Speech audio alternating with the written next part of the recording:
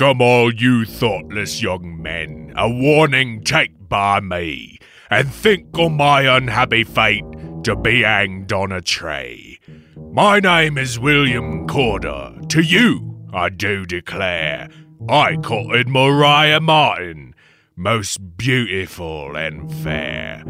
I promised I would marry her upon a certain day. Instead of that, I was resolved to take her life away. I went into her father's house on the 18th day of May, saying, "My dear Mariah, we will fix the wedding day. If you will meet me at the Red Barn, as sure as I have life, I will take you to Ipswich town and there make you my wife." I then went home and fetched my gun, my pickaxe and my spade. I went into the Red Barn, and there I dug a grave. Hold on to your butts, or at least the skin from said butts. It's the Red Barn murder, this week on Hysteria 51. They say I'm disturbed. From city to city, an incredible hysterical panic spread. I think we're getting into a weird area here. Will you tell these fools I'm not crazy? This hysteria. You can't handle the truth. Brain is gone. This is Hysteria 51. They're here. The truth is out there. It's alive. But you won't find it here. They're coming for you. Look, there comes one of them now. Welcome in, Hysteria Nation, to the podcast that doesn't always cover British murder stories. But when we do... Your ass better believe we'll be doing lots of dumb accents. Fuck yeah. I'm sorry. Oh, fuck yeah. That's right. The darkness creeps closer every day. Yeah, no, fuck that. Moving on. Broadcasting from the lower fourth dimension, otherwise known as Chicago, we're your hosts and lead mole sputters. Hopefully that will make some semblance of sense to listeners, but I am not holding my breath for you two chodes. If you're new to the show, don't feel bad. Me too. But that bot with a lack of faith in us is Conspiracy Bot, a robot Brent built to help with the show. Instead, he mostly drinks and takes pop shots at us. Yeah, and the other one talking, death and nonsense this week is Kyle. You see CBOB Kyle, and you see the outcome. I guess much like a toddler, sometimes he says shit that's so frightening we do our best just to pretend it didn't happen. Oh, yeah. Have you ever seen Multiplicity? Yeah. That's what this is. Yeah, right? It's like wrangling cats in here. Maybe barn cats? Boom! Segue! We're talking the Red Barn murder this week. David, I have no respect for you and I hope you die slowly, but I do feel bad you have to deal with him now. Well, I guess same? Yeah. Yeah, right. I'm happy to die slowly, I guess. So what is the Red Barn murderer, you people scream into your listening devices? Well, David, I'm so happy that you brought this one up because it is banging on all cylinders. We've got bastard children. Check. Cross-dressing. Check. A murder. Check. Ties to Spring-Heeled Jack. Check. Mole spuds. What? Yeah. Public executions. Oh, check. Mole spuds again because I like saying it. That's the third time so far. Ow. And get this shit. A fucking book bound in the skin of the executed, outlining the tale of said execution. Uncheck? This story is fucking banging. Oh, and it takes place in not so merry old England. At least not so merry if your name is Mariah Martin. Boom. Roasted that dead bitch. Jesus. Yikes. Yeah. And it's all solved, they say, by vivid psychic dreams that the ghost herself solved. What do you think is a worse world to be in? The horrific dreams that you have in your sleep or the dissatisfied reality that awaits you when you awake? All right, seriously, what the fuck, dude? I don't live in darkness. Darkness lives in me. I got him a horror-a-day calendar. I am helping him develop his hatred of man and his understanding of the horrors of the world. I like the pictures. And who doesn't love gifts? So I'm trying to make the best of it. David, I told you. Now you see why John left. And he keeps not answering when it's his weekends for visitation rights. It's the damnedest thing. Boy. Speaking of visitation rights, we're going to be talking about that this week, too. This is a doozy of a story. You've covered this previously. I asked you for a few of your favorite topics, and this was one of the first. Why the love, dare I say, for this crazy-ass story? You just laid it out. Look at all that stuff that's intertwined in here. Mole sputters.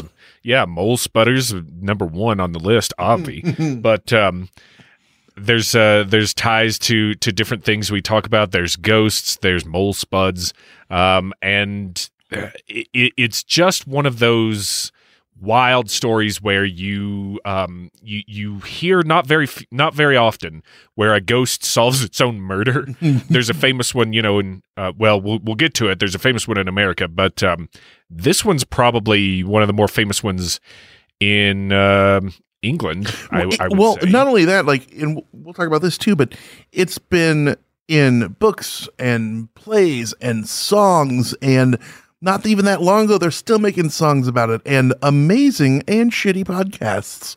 You can put us into whichever category of that you want to talk about. It's just a gift that keeps on giving. Real quick, going back to mole sputters, because I just can't get over it. Everyone needs the name of their fans. Oh, thanks for tuning in, blah, blah, blah. Thanks for tuning in, mole sputters. Yeah, welcome, Spuds. Welcome, you mole spuds. Let's set the story straight just to get the a quick run through before we break it down.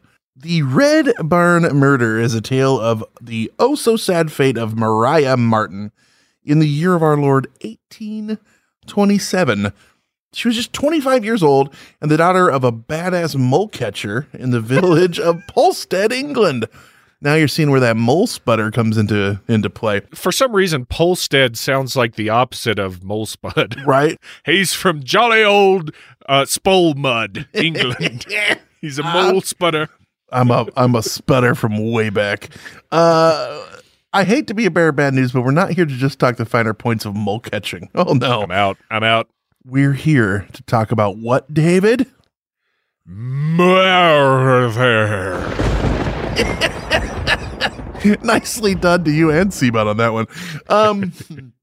Back to Merthyr. The man responsible for said death, 24-year-old William Corder. And he is what we like to call in the business a complete fuckstick, we're going to learn. Yep. And we're talking murder, but the details don't point to any old case of a stab and slab. Oh, no. This story has all the shit to make it perfect to stand the test of time. And that's really why, is it's so crazy. All these weird facts outside of just the ghost. People from different classes, children out of wedlock, cross-dressing, and the ghost of Maria solving her own case. By God. By the way of her stepmother's dreams. By God, it's her stepmother and a dream with an RKO. I watch a lot of stories about stepmothers, but they're very different than this story that we're telling this week. Very, very different tone to them. I won't follow up on that. It reads like a penny dreadful, this whole story. Yeah. And it was in a lot of them for sure. So I don't know. Now, the little deets we've given to them. Let's go to break. When we come back, we break down the finer points of the Red Barn Murder on Hysteria 51.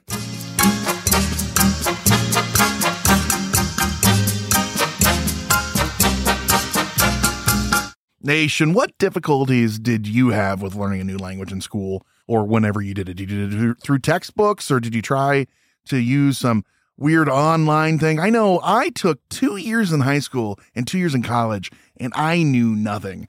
And that's because I wasn't using something like what we have been blessed to have as a longtime sponsor, and we use it, Rosetta Stone. They're the most trusted language learning program, and it's available on desktop or as an app. And the reason why I enjoy doing it, it immerses you in the language you want to learn instead of just being silly drills and a class you can sleep through. I definitely use it. I think it's really cool how they have the speech recognition program on there. It gives you the feedback on the pronunciation. Are you making fun of me because I can never do that? That's what you're getting at right now. That's what it's like. What are you trying to do? Do it right. But it is really cool. They've got all kinds of lessons. You can do it offline. You don't even have to be online for it. That is great because it's right there in your pocket or at your home and you can do it. You got 15 minutes. Let's go to town. Let's do it. And it's amazing value. Lifetime membership has all 25 languages available. For any trips you need language in life, you need to brush up on stuff. Maybe you just met a girl or a guy or a non-binary, and they're from somewhere else, someone, who knows? Well, if they're in one of the 25, Rosetta's going to work for you. And you get lifetime access to all of that. And there is a 50% offer, so it is a steal. So don't put off learning language. There's no better time than right now to get started. For a very limited time, Hysteria 51 listeners can get Rosetta Stone's lifetime membership for that 50% off that I just told you about. Visit rosettastone.com/today. That's 50% off, unlimited access to 25 language courses for the rest of your life. Redeem your 50% off at rosettastone.com/today. Today.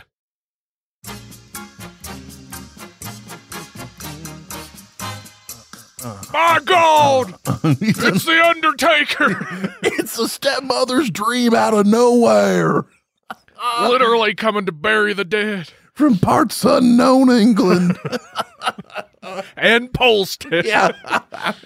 1800s England, Yeah. Brent. Dateline. Dateline. 1800s England, the village of Polstead, to be exact.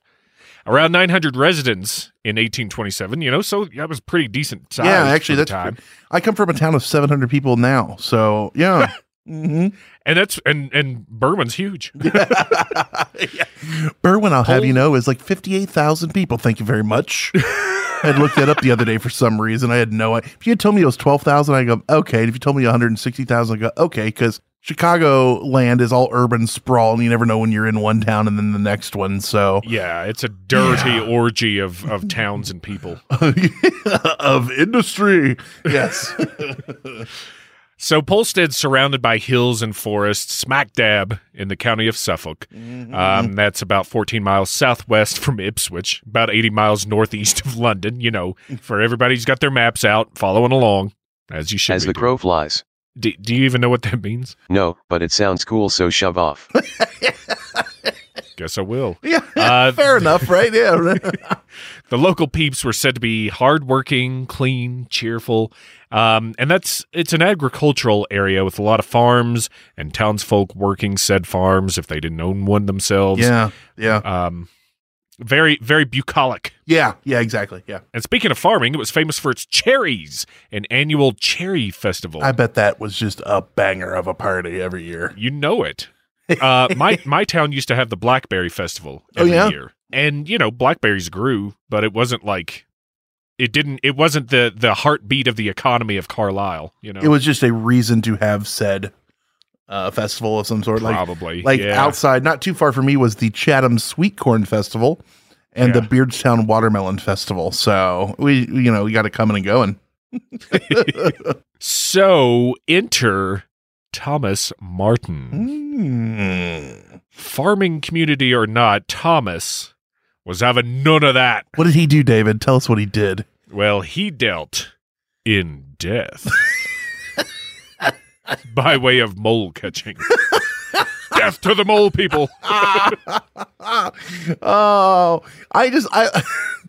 Somehow you made mole catching sound almost badass there for a second. What do you do for a living? I deal in death. He's like a death dealer ranger D&D class, except his species what do you call the term when they've got like a it's like you do extra damage or get extra bonuses to your rolls for a certain species, like I know what you like trolls. he's like Dragonkin or something like that, like one of the it's racial. I can't think of the racial. Probably, yeah. Something like that. It's a proficiency bonus. Anyways, this has gone on way too long because I couldn't think of it. And it is said that though he was not as well off as many in the village, he was, quote, Brent, much respected by his superiors for his moral conduct and simplicity of manners. He's a very simple guy, but he's upstanding kind of thing. That quote comes from the 1828 book by James Curtis. Much of the information you're going to hear tonight, actually, not to interrupt you here, comes from Curtis's writings and David Strine research into this topic, I might add. he actually traveled. This is not David, but Mr. James Curtis traveled to Polstead from London to just completely go into this story and chronicle the story, the trial, everything. And that's super important because it was rare to find such a detailed account of historical crime at the time that wasn't kind of just third-hand information and especially made up. Now, slight jab at him, David. What did he title the book on the subject? An authentic and faithful history of the mysterious murder of Maria Martin, with a full development of all the extraordinary circumstances which led to the discovery of her body in the Red Barn. To which is added the trial of William Corder. It rolls right off the fucking tongue, doesn't it? That book needs another book just to get through the title. Yeah. So exactly. pour one out for Mr. Curtis and his hard work, book title aside. Anyway, I kind of got in your way there. Thomas Martin, what were you saying about that cat? Well, Thomas Martin was married to one Grace Martin, and they were poor, which is odd for a mole catcher, I guess. He was rich in the pussy that just brought him because of the stories of his death dealing. So, but rich in spirit and in loin. Yeah. He's kind of like a witcher in that sense. Toss a coin to your mole catcher. He needs to sharpen his sputter. Right. Yeah. He needs to apply some oils to it to help. Oh God, we're getting real nerdy with this one. Didn't expect it. I love it. They were happy, and so happy that they had several kids. That makes you pretty happy. Yeah. Now, the one that's at the center of our story, Maria, she was born in 1801. If you did the math earlier, there you go. This should check out. Yeah. To help out, Maria was taken into the family of the clergyman of Lamb as a nursery assistant when she was old enough to help, and she stayed there until she was 9 when her mother Grace passed away. And so she goes home to help raise the siblings. Thomas remarries pretty quickly. Mm-hmm. And enter stepmother Anne. Anne's interesting because Anne was only like 6 years older than one of the children. Yep. Yeah, she was a young bride for the father, who'd already gotten busy some herself. Usually when this happens in a story, you're like, stepmother, boo, hiss. She had a couple children from a previous marriage. Eventually, her and old Tommy Boy had 3 more of their own. Mm-hmm. Yeah, when you got nothing to do, you just bang. Especially in 1820s. Not just 1820s England, that's 1820s anywhere. Yeah, are we going to make any more candles tonight? Nah, let's just get to fornicating. That's right. When, boy, never mind. Don't worry, it's something to do with mole spuds. So needless to say, Maria had her hands full.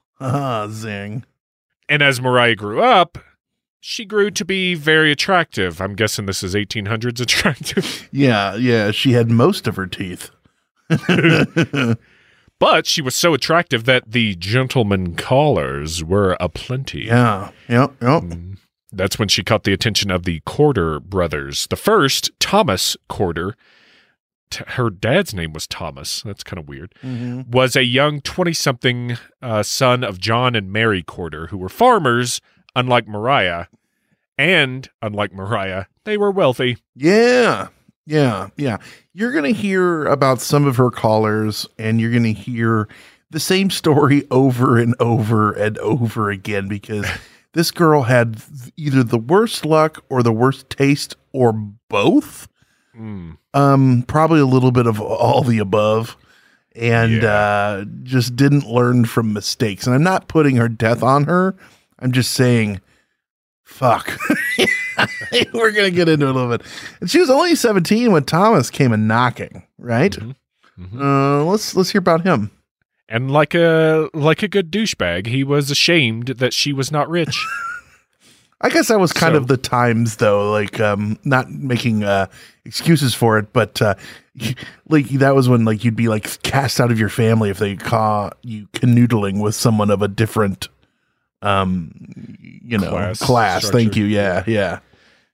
It's sort of the same today. Well, it's especially the same for wealthy people. I have firsthand experience of rich people talking about one of their children dating one of the poors.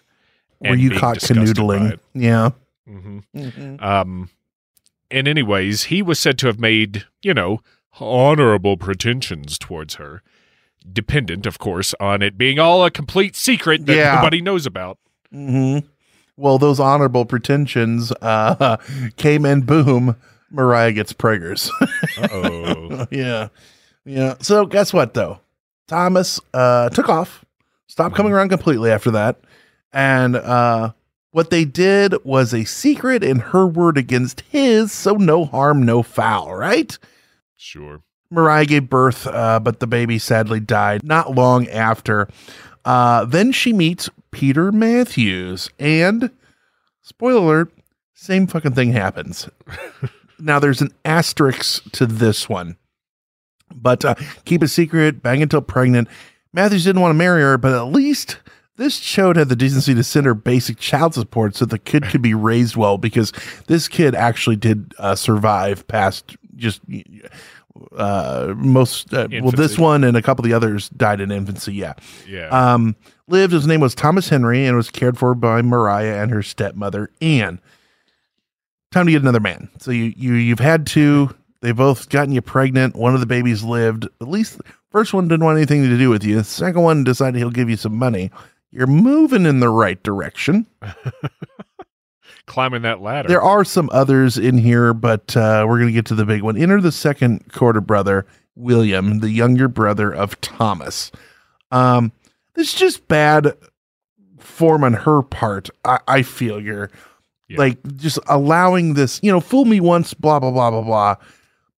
She's going after these rich guys that want her because she's pretty and will have sex with them. And then seems thrown off by the fact that then they're like, deuces, toodaloo. I'm sorry, toodle pip. And I'm out of here. I mean, why? I don't know. Doesn't that just blow you away that it just kept happening over and over again? Sort of, but it just seems like that is a mindset for probably many people at the time. Yeah. You're right. And it probably wasn't as off-putting as it sounds today. Right. Maybe it was, but I don't know. It's hard to say, but I feel like if that happened back then once, it happened quite a bit. Right. Well, anyway, so on to him. Born in 1803, William, or Bill as they call him, was one of 8 children for the Quarters. Wanna place any bets on if he was an asshat or not? Fucking amen to that. If you're paying attention to her past, she had a type. Get this. He was a known womanizer who had the name Foxy. Was that for good reason? Tell us why, David. Well, he stood every single bit of 5 feet 4 inches tall, had a slender build, was pale, freckled skin, and was very nearsighted. I am turgid just hearing you say that. Jesus, man. Oof. He was also known as a gossip and sneaky and just not well liked by the town people or his father. And this is well documented by the people and in the books. His mom liked him, so there was that. Plus, he was a crook and defrauded people. And over again, Daddy had to bail him out. So you're getting a good vibe off this guy, right? Is it just me, or does he just feel... Sounds like someone I'd like to have a beer with. Can I give you some money, sir? Couple incidents. One time he sold his father's pigs to a guy, and his dad's like, why the fuck do you have my pigs? And he demands his pigs back, thinking they're stolen, of course. And he was told that William had sold them on his behalf. So then his dad just goes, oh, that's my Billy. That's why I hate him. And he pays out of his own pocket to get his own pigs back. Stand up son right there. Mm-hmm. Just a well-rounded guy. So that happens. Dad needs to enact some punishment. So what's he do to set him straight? He sends him to London. Why is that a bad idea for this guy?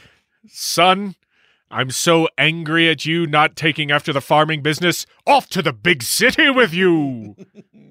where you can canoodle with other bad people and hooahs. That's right.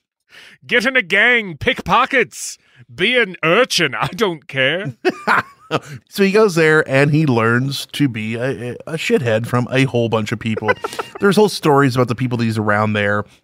I'm not going to get into the whole story. This guy's life is very well documented. It's kind of interesting. He ends up even kind of trying to get straight. He tries to join a merchant ship, but his eyesight was so bad that he couldn't. They just wouldn't, because he would have probably died. So they send him home. Yeah, go home. So he comes home, and spoiler alert, he steals more pigs, gets caught, and just fucking sucked as a human being, kind of, from the get-go. Yeah. Yeah. I mean, I don't know about you, but if I were a woman and this guy walked up, and knowing all the bad deeds he did and stuff, he's such a bad boy with those looks and everything. Boy, oh boy. Get me a towel for my nether region. Just destroy me, daddy. You have to get real close to him for him to tell who you are, and by then it's too late. I can see by feeling much easier. Now, not to be outdone by just some pig theft and pickpocketing and stuff, it's murder time. What's going on in 1826 and 1827 for old Billy? Well, his father, who hated him, but always got him out of trouble. I hate you, but you are from my loins. And 3 of his brothers died. Jesus. 4 deaths, which left the governance of the farm to him. Yeah, that was all between 1826 and 1827. That is a hell of a time of sadness in this family. Little Women style stuff. Like, I think one of them fell in a frozen pond or something, and they're getting sick and this and that. And now we have a young, wealthy sack of shit. So all the while he's still just going to town on Mariah Martin. Yeah. And guess what? Anybody? He married her and made an honest woman out of her, right? That's obviously what's next in this story. Jesus, Brent, pay attention to anything that was said up to this point. Anything. She's preggers again. Wow. She just didn't learn. Never saw that coming. The guys didn't learn either. Nobody's learning. Yeah. It's the 1800s. Why won't they learn? For chumps. Yeah, right. Anyway, that at least made him come out of the dark, so to speak, and not hide his visits to the Martin cottage or the walks with Mariah to the nearby Red Barn that his family rented to,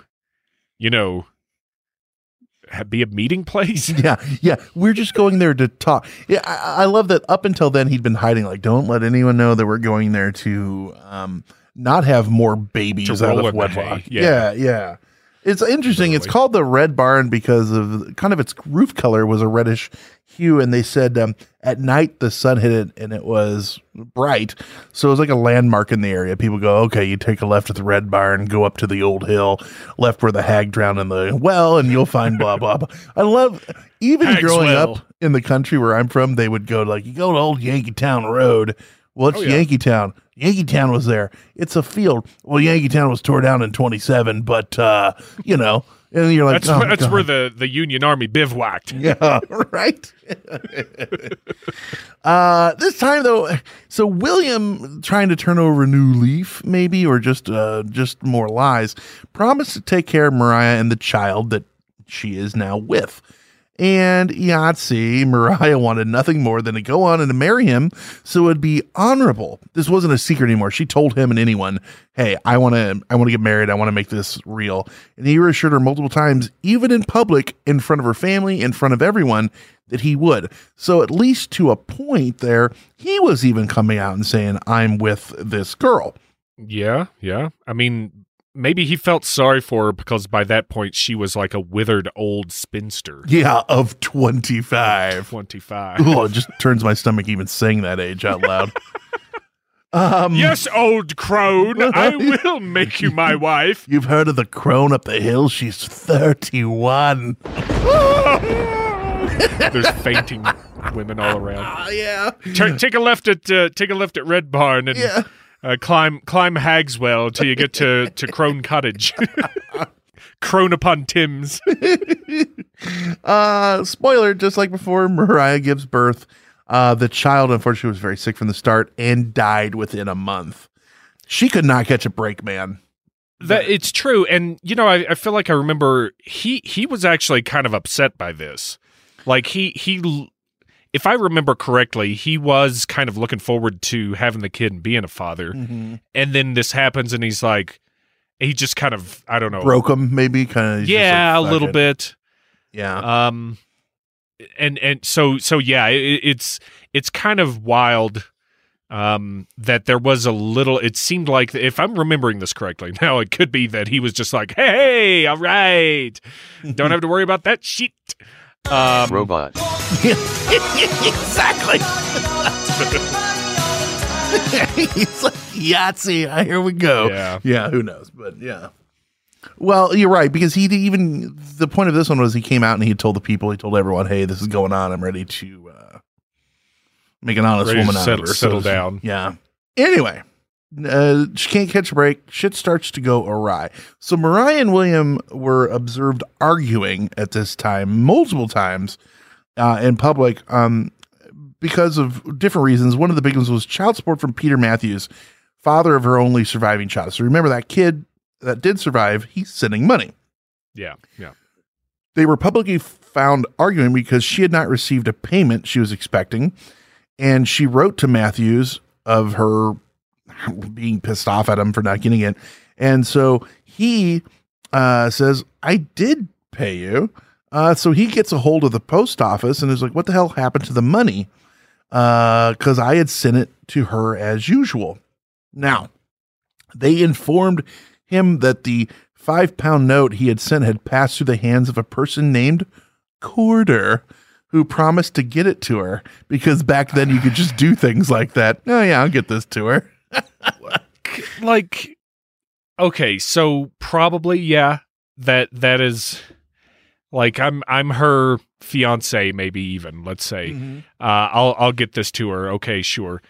But is he really deserving of the nickname Foxy if he's taking the money and being like, this is my real name? Right. I'm signing for it with my real name. He didn't use his real name. He used his brother's name, we'll find out. So, yeah, that is true. Sly like a half dumb fox. Yeah. It's like, it's not Brent Hand signing for it. It's Bart Hand. Yeah. Or Brett Hand from Inside Job on television. That's definitely doesn't have anything to do with me. Yeah. So the postmistress with the most amazing name ever gets involved. What was the postmistress's name? Miss Savage. Yeah. She tracked down Williams and asked him about it, and he denied any involvement. Fucking shocker. Yeah. Well, spoiler alert, William had forged his brother James' name on the currency note to get change from it, and basically he laundered his involvement, is what he did. He forged names, got change, put it here, did it there. He denied this, but the postmistress, the Savage one, was like, ooh, yeah. Yeah. Time for me to get savage. Yeah. The cream of the crop. Yeah. So they were seen fighting about this and other things, but besides that, she still wanted to get married. So she let it slide. As you do. You pick your battles, I guess. Sure. What's a little money laundering between lovers? Then in the summer of 1827, William began telling Mariah rumors were going around that the local constable had obtained a warrant to apprehend her for having bastard children. What a sign of a different time. Bastard children. I'm going to get locked up. What a sign of a time that we're heading back towards. No doubt.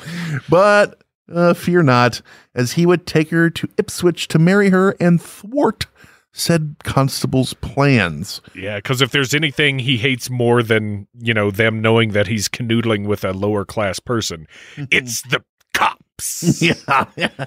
Dirty pigs. Yeah. Those were the pigs he really wanted to sell. Right. And, so he suggests in front of stepmama Ann that she should meet him at the Red Barn. That's what they're going to do. The two... To elope. Right. So they start hashing out this plan. They're going to meet at the Red Barn on Wednesday night. But then William has to delay, saying, well, meet me on Thursday night instead because, reasons. Then Thursday comes, and she's like, stepmommy, I'm ready to go get married. And he's like, not so fast. He delayed the meeting again, saying his brother had fallen ill, though by almost all accounts, his brother was already dead by then. But this was 1827, and that shit just didn't really get reported that well. So that's fun. It was so common. Yeah. So on Friday, May 18th, he told her to leave that evening and to dress in clothes to avoid suspicion. He wanted her to cross-dress so they wouldn't know it was her, because why? I that's the part I didn't really understand. I mean, the town knows they're together. We'll get to it, but it was so weird. I know, but just going up to that point, it was so weird. I get why he did it. So people wouldn't know that she was there, and then right. But like, wouldn't everyone else, including her, be like, why?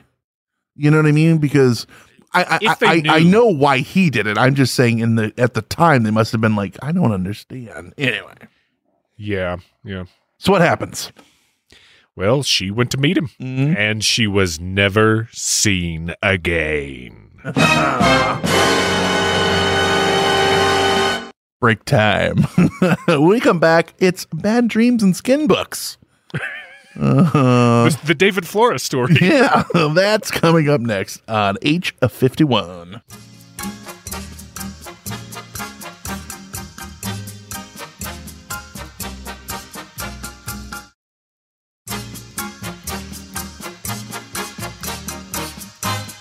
I looked it up because it was bugging me. It's called Favored Enemy. Beginning at first level, you have significant experience studying, tracking, hunting, and even talking to a certain type of enemy, like beasts, dragons, elementals, fae, giants, undead. Don't you hate it when something like that gets in your head and you're like, that's one of the things I would have told myself I didn't care. And at 2:00 in the morning, I'd have been like, I got to get up. I got to go look. Yeah. Yeah. So that's the Rangers class feature, Favored Enemy. Sorry, Favored Enemy. everybody. That's awesome. So I got a big old question. Yeah. Where is Mariah? Now, we all know Mariah Carey goes back to sea until the Christmas time comes around, and then she comes out and sings her song every year. But we're not talking about that Mariah. We're talking about this Mariah. Where is she? Martin. Yeah. Where's Galron? Yeah. So William was in town after, the 18th? Mm-hmm. And people were like, hey, what's up, man? Where's your girl? What? Who? I don't know what you're talking about. Oh, yeah. So he racks up the excuses. My brother's sick. I had to postpone the wedding. Or, she's all right. I suppose she's in the keeping of Mr. Matthews. Because he's just going to let her slip back to that dude. Yeah. I doubt he's as dirty Cockney as that if he's... slip back to Mr. Matthews. Once he said she was staying in Yarmouth, which, why was that not a red flag to everybody? Because Yarmouth. I'm just kidding. I don't know anything about Yarmouth.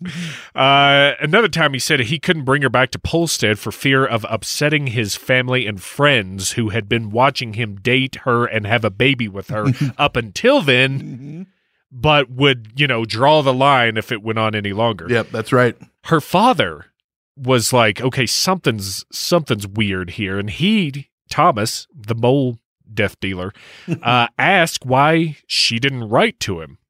And Quarters said, what did he tell him? He said, she's got a sore hand.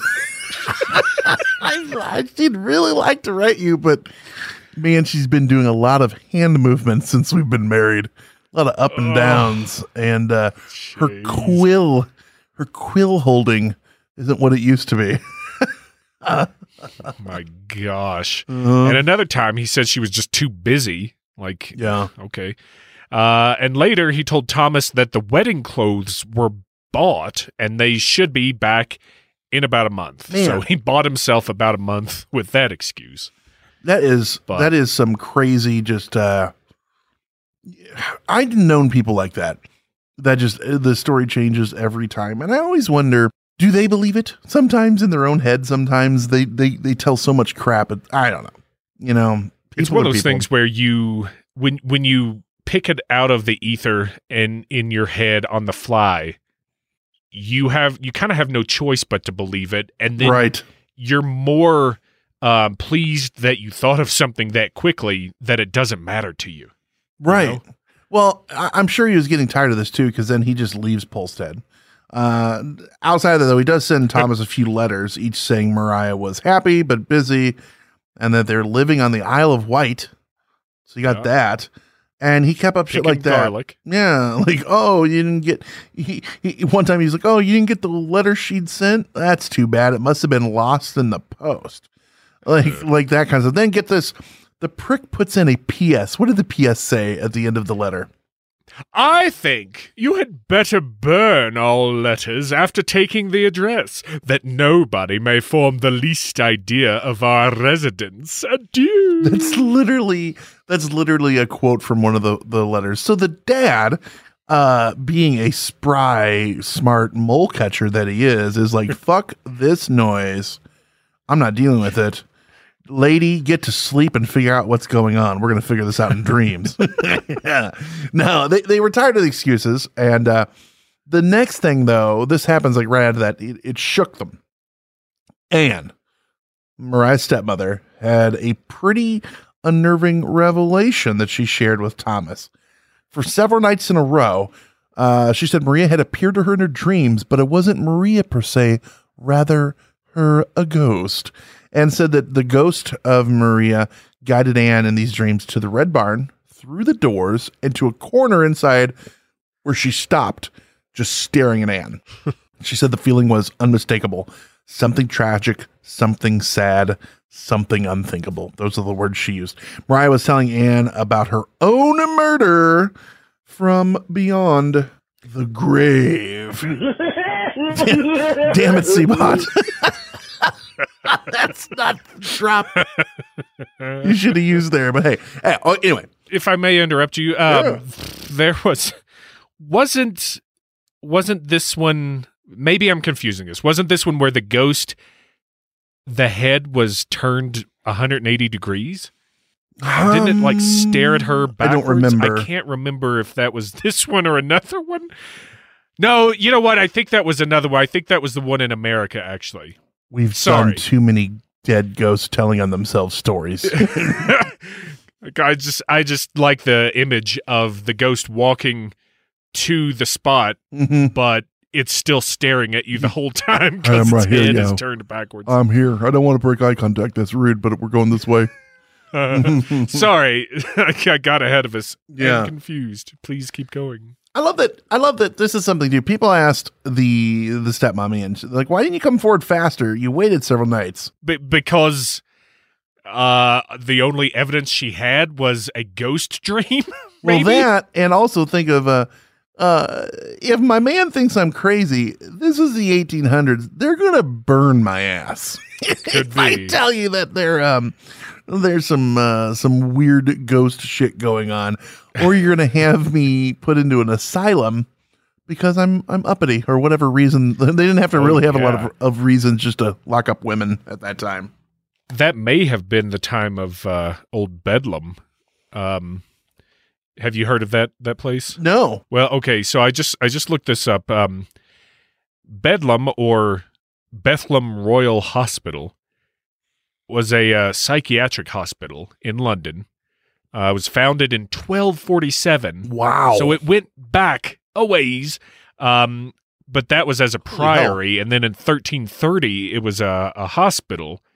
But anyways, I'm looking it up here. In the 18th and 19th centuries, it was just kind of like, I think, a house of horrors for the insane. Oh, and yeah. Well, most of those places were. And as you go into the stories, and then they dig into the yards, and there's just rows and rows of dead bodies that no one had talked about. But this is where the term Bedlam comes from. I was going to ask you that. Is that where that that got Yeah, coined. this is a bedlam being kind of like chaos or like anarchy, fighting, things like that. And it's apparently because, so the story goes, this hospital for the insane was just where the craziest of the crazy went, and their methods for dealing with them were basically electrocute them, waterboard them, sexually assault them, lobotomize them, just the worst. So Right. That's the story of Bedlam. Maybe we can even do an episode on it someday. That actually sounds crazy. Terrible in a good way. That's terrible. We have to cover that. They said, so anyways, I do remember that they said that you could just at night, all you could hear ringing through the halls was I'm so sorry. The padded cells didn't do anything to stop that sound. Barely muffled it. Thomas, not being shy of Bedlam and stuff now, he all but ignored her for a while, but she finally convinced him to go because she's just having these. Once she opened up the floodgates, she's telling him something's wrong. I'm being haunted. Then finally, April of 1828, almost a full year after we last saw her, Thomas and a friend went to the Red Barn, and yikes, this story breaks open from here. Nothing seemed amiss. Now remember, the Red Barn, this was rented. I don't know if it was owned. They use the word rented, but by the quarters. So the family owned it. So they were the ones that were using it. Everything seemed normal, but they decided to go to rake the straw on the floor in the back. Remember, they led her to this area in their dream, and that led to the discovery of a patch of earth that was different from the rest, and definitely someone dug in there. Now he gets to using his, wait for it, the old mole spud. Whoa. Jesus. Sorry, couldn't resist. Thomas poked the dirt, found it relatively soft and disturbed, he said. So he slowly began to dig, and just 18 inches down, that's all he needed to dig, and to find a sack with a green silk handkerchief sticking out, the same green silk handkerchief that had belonged to William Corder that he was known to wear, and the same green silk handkerchief that Maria Martin had left her cottage wearing almost a year prior. Stop it. Jesus. Anyway, fuck. The constable came. The family identified the body because of the clothing. She was like missing a tooth, and they knew which tooth was missing, and as best she can, it was her. Yeah. The coroner, this is a little bit, could tell multiple possible causes of death. A sharp instrument had gone through her eye. The handkerchief was around her neck, looking like it could have strangled her. And she apparently been shot through the neck upward toward her other eye socket. Man, jeez, why the brutality, do you think? Let's say that was all done by him, right? Now there's conjecture we'll talk about. Why the brutality? Part of that could be not attributed to him. First of all, the silk handkerchief may not have strangled her. Right. It could have just been around her neck, and it's hard to tell because she was just decomposed. The sharp instrument through the eye could have been the mole spud as the father was digging. Mm-hmm. The only thing that really stands out as the top contender is that gunshot wound. Yeah. That'll do it. Yeah, so, right. It's possible Corder did all of it. It's possible he could have like tried to strangle her and just she broke free and he stabbed her in the eye and she still wasn't dead. Yeah. And then he just had to shoot her. Right. Yeah. Or he just did one of those, or any combination. It's kind of wild. Maybe she was the Rasputin of Polstead. If they had checked her stomach, they'd have found it was just full of cyanide. She's a hell of a dancer. Anyway, trial time. It's time to they need to find old Billy, old William, and it's time for put him on trial. So a constable by the name of Ayres was sent to London, where Corder was suspected to be residing. Now, this is important because this touched on a couple things of note. In the beginning, we promised you some Spring Hill Jackness. Ayres was actually assisted in London by a constable named James Lee, who 10 years later would end up investigating the attacks of one Spring-Heeled Jack. Spring-Heeled Jack was one of the earliest collabs that Flora did on H51. Yeah, I remember that. So yeah, anyway, they tracked Corder to Brentford, no relation to me, where he was running a boarding house for ladies with his wife, Mary Moore. The fucking prick had gotten married, and Mary, quote, here's a quote from her, first became acquainted with him through the medium of a matrimonial advertisement at a pastry cook shop in Fleet Street. The guy fucking put an ad in the paper twice asking for a wife, and Mary had answered, and they were wed 3 weeks after that. On top of that, talking to the people of the shop and stuff, the dude had reportedly received over 100 replies, but Mary had been the winner for whatever reason. Probably had two reasons for winning. Also, can I just point out, you don't answer a matrimonial advertisement in a pastry cook shop in Fleet Street, Sweeney Todd. I was just going to say, they have the tastiest little meat pies there. In London. It's the damnedest thing. Then you can stop by the barber. Anyway, this dude reportedly, like we said, so he's arrested. And by the time the papers had caught wind of the story, it was immediately sensationalized and followed closely. And we mean really, really sensationalized, as in, we talked about this earlier, but plays and songs written and performed about it. Broadsides were done, newspapers reports, every aspect was worked up for the public and the public was worked up into a fervor against Corder, and people flooded Polstead and later Bury Street Edmonds, where the trial took place, because it went viral, so to speak. Oh yeah, and there's nothing people love more than a murder trial where someone's gonna get strung up. Right, and this one, everyone, if you were to believe what they were saying about it, was going to be pretty cut and dry. It was big business too, especially for the area. Hotels and inns were filled up 2 weeks before the trial. The crowds were, I guess, just gigantic outside and inside the courthouse. And surprise, Corder maintained his innocence during the trial, though the evidence was stacked up against him, as everyone had already heard. And even Mariah's little brother George had seen Corder with a pistol before the murder and had seen him leave the barn with what he said was a pickaxe. Police then found said pistol in Corder's bedroom, along with a short sword he had sharpened just before the murder, which could have been confused for the pickaxe, they thought, and a passport for an upcoming trip to France, just to pound sand and get out of there. And of course, there was the clothing found on Mariah's body belonging to him, and the barn he rented was where she was found. Plus, even Anne's testimony of the prophetic dreams were heard in court, which is an important thing because those are usually not allowed. And they're like, yeah, tell us all about that. Well, that's kind of like, there's so much evidence already that we might as well just hear this anyway. Like, who cares? Let's just judge like fun. I'll allow it. Go on. You couldn't set this up to make any more sign. Like, the sign factory would shut down because it couldn't keep up with production for how many signs pointed to this dude. Yeah.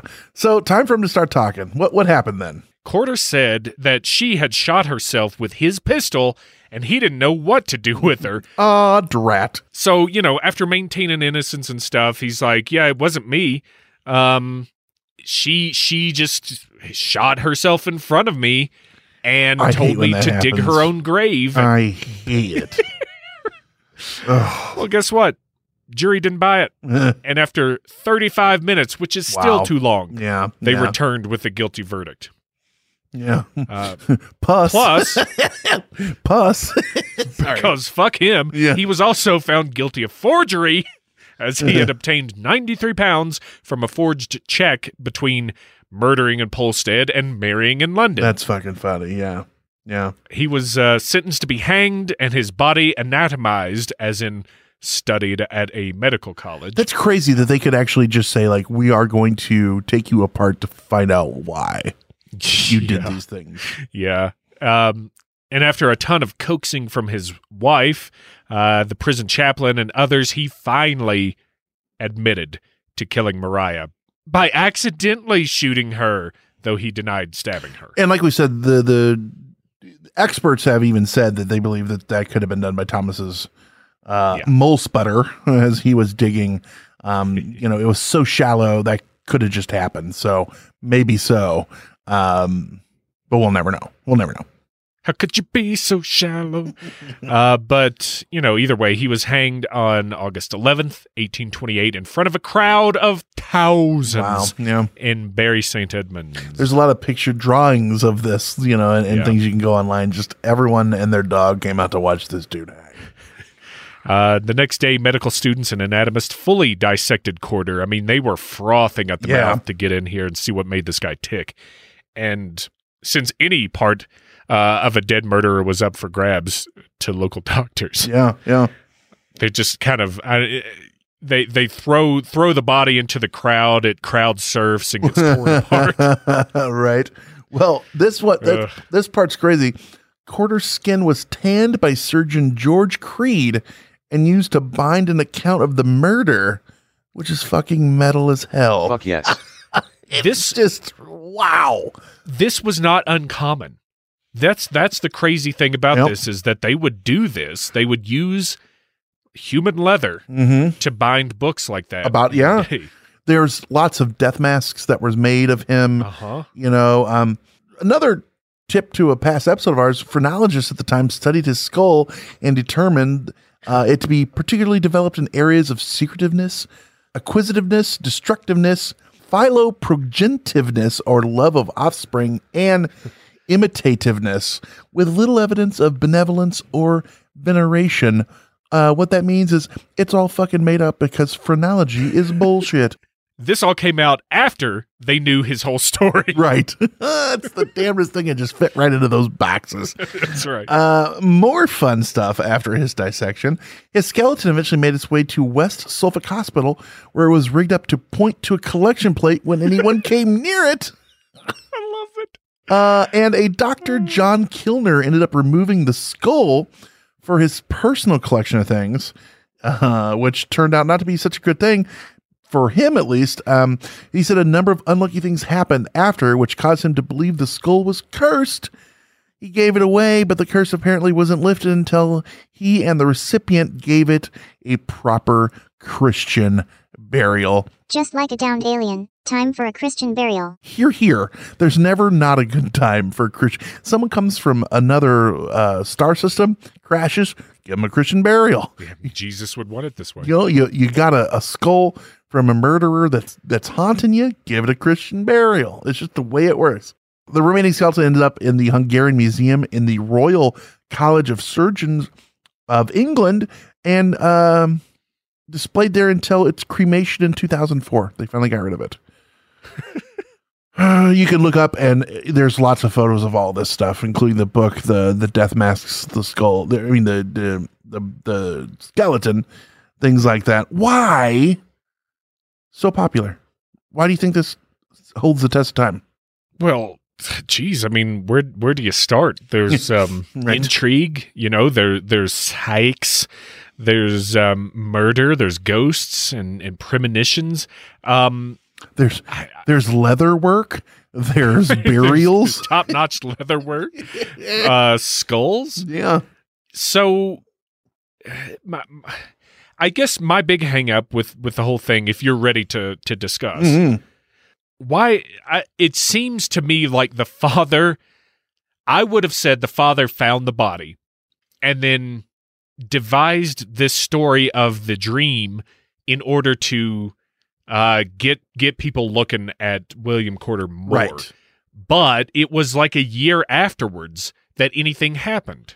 I was surprised that no one said, well, the stepmother did it and came blamed forward her first. Right. That was in my mind this whole time was, well, why didn't anyone or why didn't Quarter's legal team or whatever he had say, well, I doubt very seriously that the ghost came forward. Obviously she did it, and she's a woman, so she's already guilty.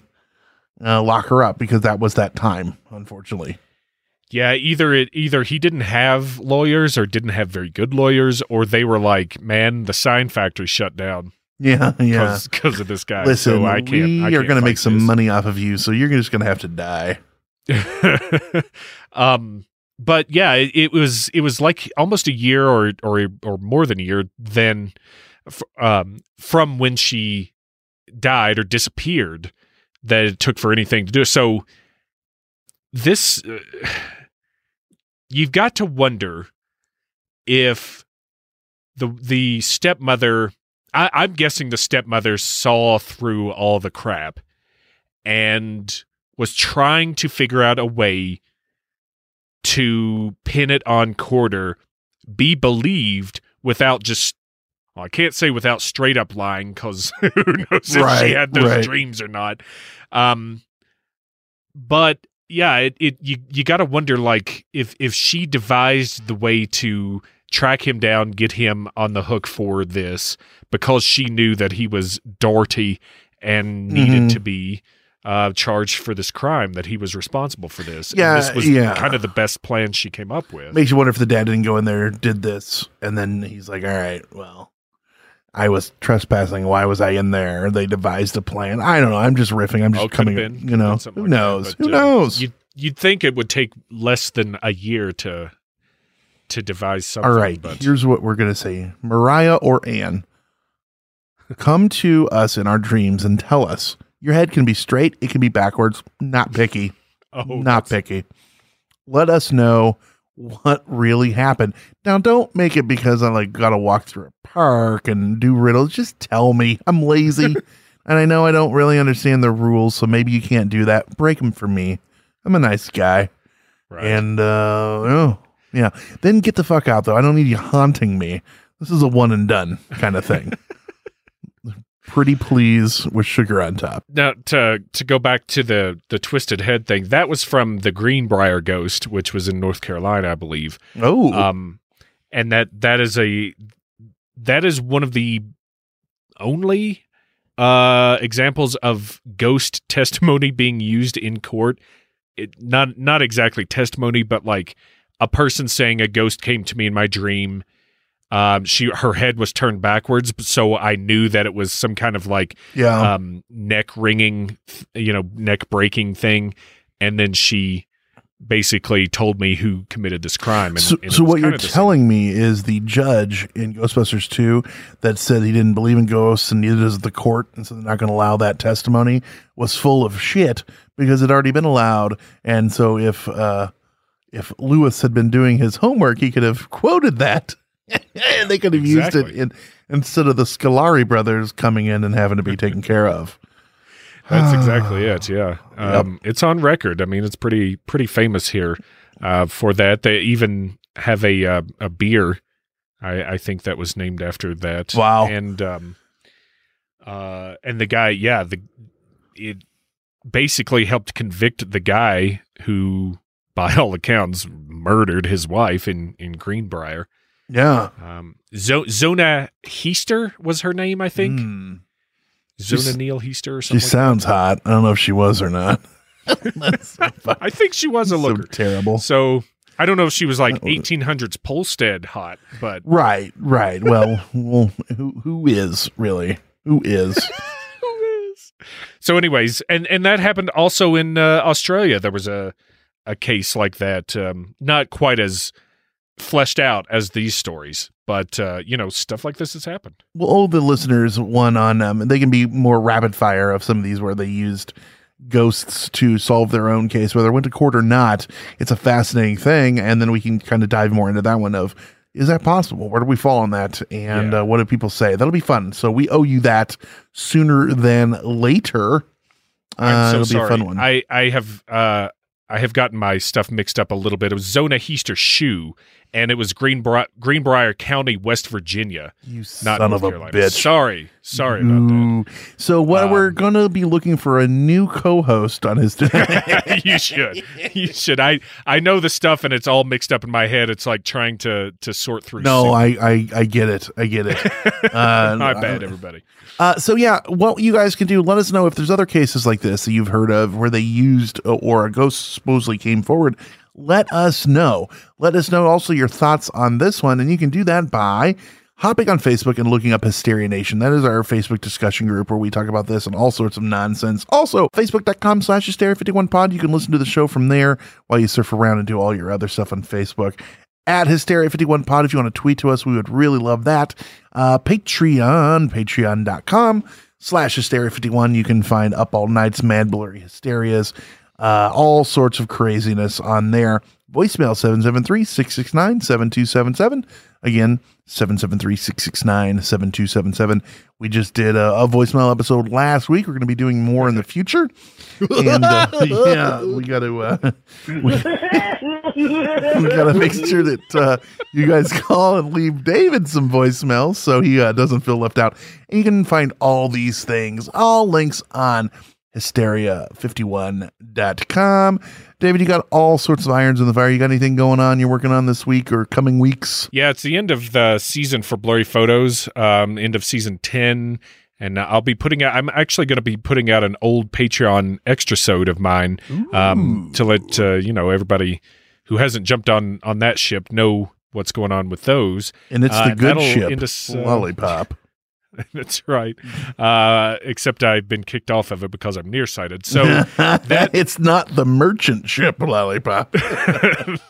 That's coming out the end of the season, and then I'll be coming back with my season opener, which is something I always do a fun topic of either Irish or Scottish lore, and I get drunk and deliver the information as best I can. Absolutely on the nose.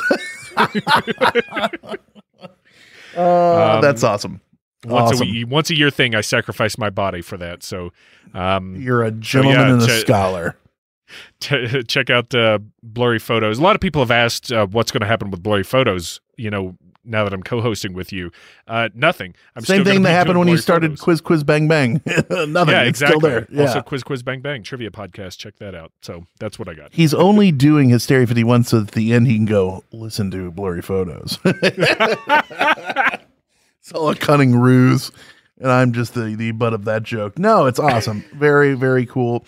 Yeah, we've got some stuff coming up this year. We're working on a live possible. We're trying to get a live panel in Chicago this year, possibly, and then we'll do a meet and greet with us and several other shows, which we're not going to announce at the moment, but several people that are on television and things like that will hopefully be able to do that. So, and maybe some more live shows, and Adventure 3 is still coming out with John is still a part of that, so that'll be fun.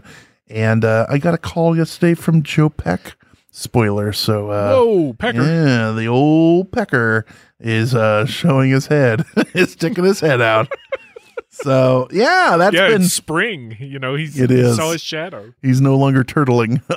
Old Pecker's no longer turtling. So yeah, that's been our thoughts on and musings and ramblings on the Red Barn murder. With that said, I've been Brent. I've been David. He's been Conspiracy Bot. Stay woke, meat sacks.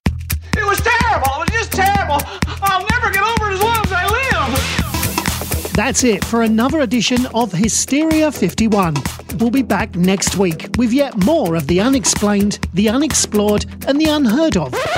Oh, if it's unheard of, how will they know about it? Anyway, if you want to suggest a topic, give us your thoughts, or just make fun of Conspiracy Bot, that's my favourite. Join us in our Facebook discussion group, Hysteria Nation. Just log on to Facebook and search Hysteria Nation, or you can always tweet us at Hysteria51pod. You've been listening to a Fourth Hand Joint.